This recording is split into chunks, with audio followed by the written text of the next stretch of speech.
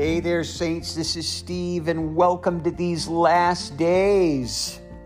God desires you and I to enter into a rest.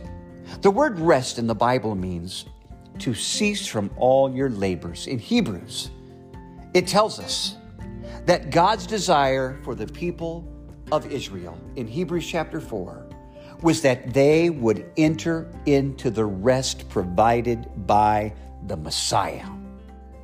Well, we know much of Israel did not see Jesus as the Messiah. Therefore, they did not enter into the rest. Rest, you could put a capital R in front of rest and say, true rest is Jesus.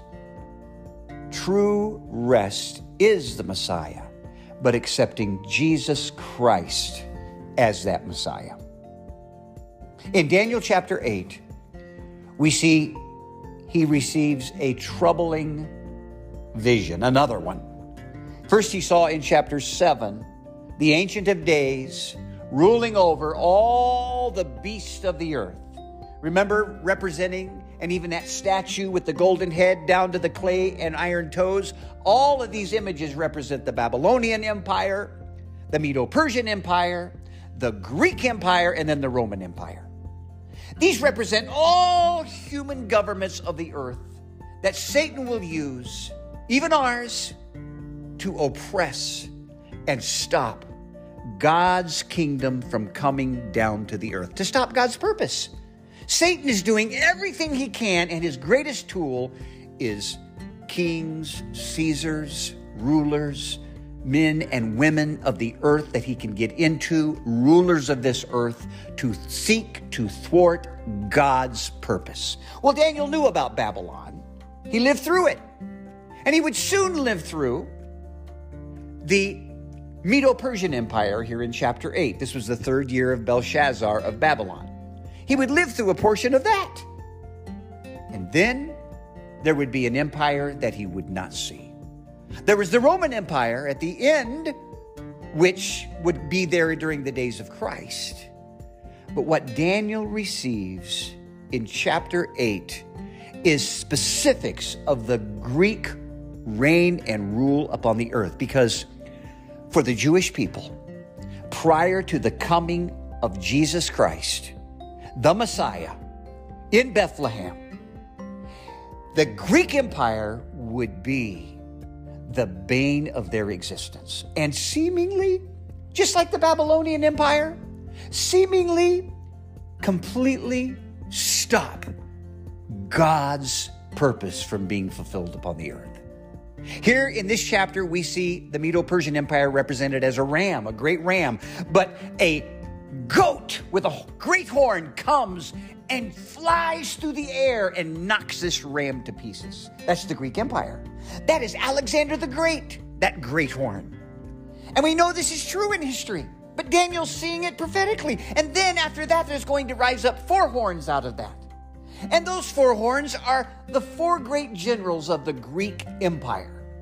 And out of these 4 horns, there's going to rise a prominent one. And this prominent one will be Antiochus Epiphanies. He will be the bane of the people of Israel. And ahead of time, God is giving Daniel, thus the people of Israel, a description of what they can expect and to prepare for.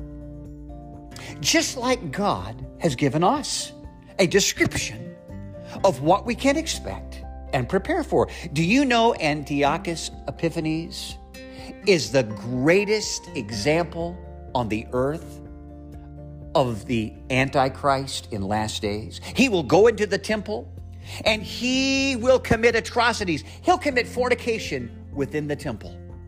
He will sin blatantly in front of the people of Israel and God. He will desecrate the altar of God by offering a pig upon the altar. And he did this, seeking to just thwart and defy the people of Israel and their faith and their place of worship.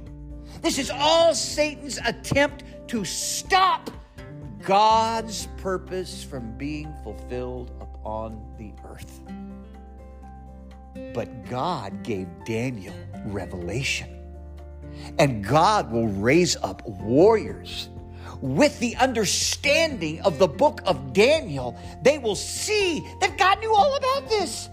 This wasn't any surprise to God. And as it starts to take place, God will rise up warriors, we'll see in chapter 11, who will stop and will thwart the enemy. And God will fulfill his promise in the Christ child.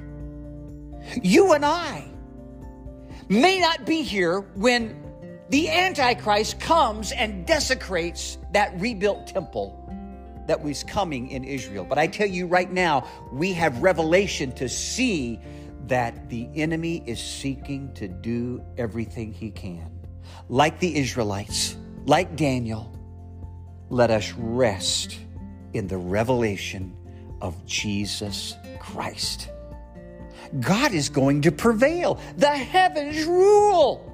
Cease from all your anxiety. Cease from all your labors. Cease from all your worrying. Cease from all your preparation to avoid difficulties. Cease. Have common sense, but stop being so much in your worldly thoughts about what's going to take place. Rest in the coming Christ, because you have revelation like the people of Israel were given through Daniel. Amen.